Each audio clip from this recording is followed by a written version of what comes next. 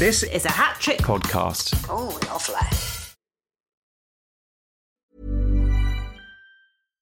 When you make decisions for your company, you look for the no-brainers. And if you have a lot of mailing to do, Stamps.com is the ultimate no-brainer. It streamlines your processes to make your business more efficient, which makes you less busy. Mail checks, invoices, legal documents, and everything you need to keep your business running with Stamps.com.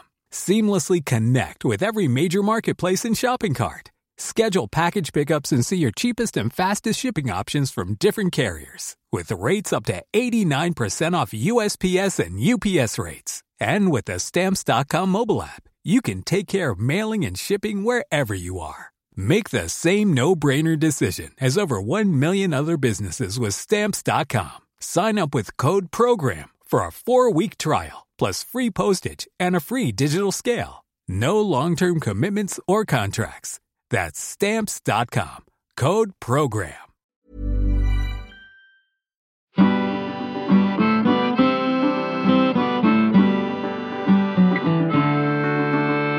Hello, and welcome to the 3rd season of London Pub Reviews. Oh, goodness. I've had quite a few pints of tasty ale since the last season, I can tell you. But don't worry, they're not still there in my tummy, I've weeded them out. This week we are at the Carpenter's Arms, 12 Seymour Place, W1H, 7NE, nearest tube, Marble Arch. Marylebone might be home to fancy restaurants, shops and tourist spots, but it's also still possible to find a nod to traditional trades and proper craft. And that's what takes prominence at the Carpenter's Arms. The tools of my trade are a pen and paper, but the walls of this fine establishment were furnished with carpentry tools, including numerous wooden planes, a mallet, a bit brace, and saws in various sizes and shapes. It looked as though they'd been screwed to the wall by accident when the walls were being put up, and, presumably, somewhere amongst them, there was a screwdriver also, for unscrewing all the other tools that were screwed to the wall. At least, I thought, if I find myself locked in this pub overnight, I will have the tools at hand to fashion an escape. Of course, given the opportunity to spend the night in a pub, I am much more likely to drink and drink and drink, and thus make a tool of myself. I sat at the very back of the bar, where, also attached to the wall, was a pair of wooden cupboard doors, which were closed. There was no sign saying private or do not open, so with natural pub reviewer curiosity, I opened them. Hidden in the dark within was a dartboard. Lovely. It had quite a striking plumage, patterned reds and greens pinged out of yellow and black triangles, amidst an overarching coat of black. Although punctured by tiny holes, it was beautiful and also furry. I ran the outside of a finger against its coat, which was rough like the hide of a goat. A goat you might find in a manger, standing reverently alongside Joseph, who was a carpenter, with a carpenter's arms, who didn't actually build the manger, but could have. My thoughts were of myrrh, and how to spell myrrh, when the small red circle in the centre of the dartboard began talking to me. For God's sake, shut the doors. The dartboard hissed. I'm trying to hide from the little spears. Silver rings emanated from the dartboard's mouth, resembling ever-increasing anxious mouths, opening wider and wider to magnify the threat. Numbers, in a random order around the outer edge of the board, seemed to correspond to various scales of danger. Hide me, you imbecile! The dartboard shouted. I was altogether flummoxed by the talking dartboard, and apologised many times before gently closing the doors. I'm sorry. There. It was safe for the moment. But for how long? What if someone showed up with a set of pointy darts? What was I to do? I wasn't some brawny protector with a burly carpenter's arms like Joseph. My arms were weak, and rightly. Flustered, I looked wildly around at the wooden walls and all the carpentry tools. And then it dawned on me. Of course, I would use the tools of my trade. Ripping a page out of my notebook, I quickly scrawled, in capital letters, Gents. I folded the top of the page and slotted it in above the cupboard doors. That was better. I breathed a sigh of relief, had another large drink, and refocused on all the nice things about the Carpenter's Arms.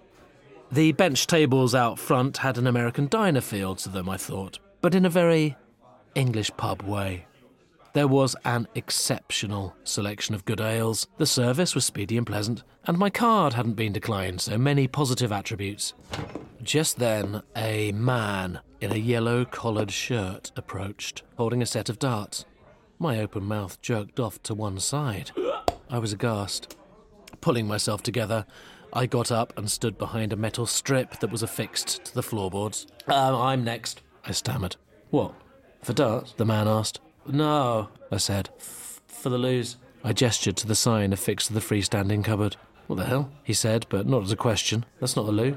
Obviously, that's a dartboard cupboard. No, I insisted politely. No, you're wrong. It's the gents. It's currently occupied, and I'm next. There was a brief, awkward silence until the man's friend arrived, raising his eyebrows to indicate certain questions in his mind that had not yet been answered. His friend brought him up to speed. This guy seems to think that the dartboard cupboard's a toilet, and we can't use it because apparently there's someone in there, he said. The second man began laughing, and then stopped laughing. Huh? I pointed back behind them. You'll find there's other toilets down the stairs, chaps. Much more room down there to throw your darts around. Okay, sure. By the time the two men returned with the publican, I really did need the loo, but was told I would need to use the downstairs facilities. Having just begun my campaign, I downed tools before sloping off to the other gents, which, personally, I didn't think were at all in keeping with the rest of the pub, from an aesthetics point of view.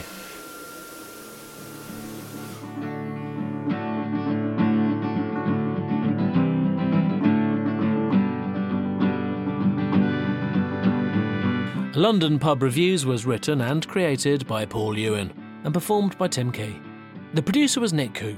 It was recorded by Alex O'Donovan at Strong Room Studios. Sound design was by Andy Goddard. The executive producer was Claire Broughton. And it was a hat-trick production.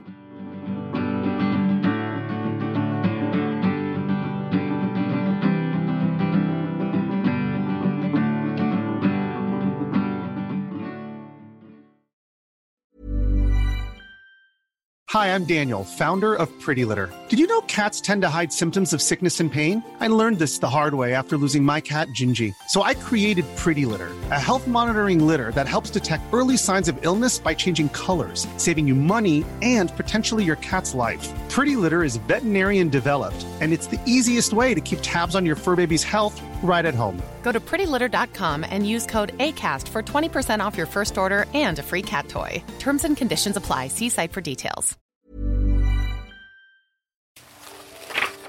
I chose Stick of the Dump by Clive King. I've chosen Little Women by Louisa May Alcott. I have chosen the book When Hitler Stole Pink Rabbit. I have chosen My Friend Flicker. Danny, Champion of the World. The Seven Crystal Balls. The Iron Man. Claudine at St Clear's. The Guinness Book of Records. I chose Ballet Shoes. And then I came across in the school library a copy of Treasure Island. I was terrified. I'm Janet Ellis, and each week I invite a guest to come and chat with me about their favourite childhood book. They often bring along their own battered copy. It's not at all as I remember it. This is a celebration of reading. I ended up reading it to my mum at home every night. Because who doesn't still secretly check under the bed for monsters? I knew that it was true. Harbour secret desires to run off to the circus. Riding like the wind into the purple hills. It really captured my imagination. Twice Upon a Time. Follow us on Instagram at TwiceUponPod for updates and guest news. I want to read this book again and again and again and again and again.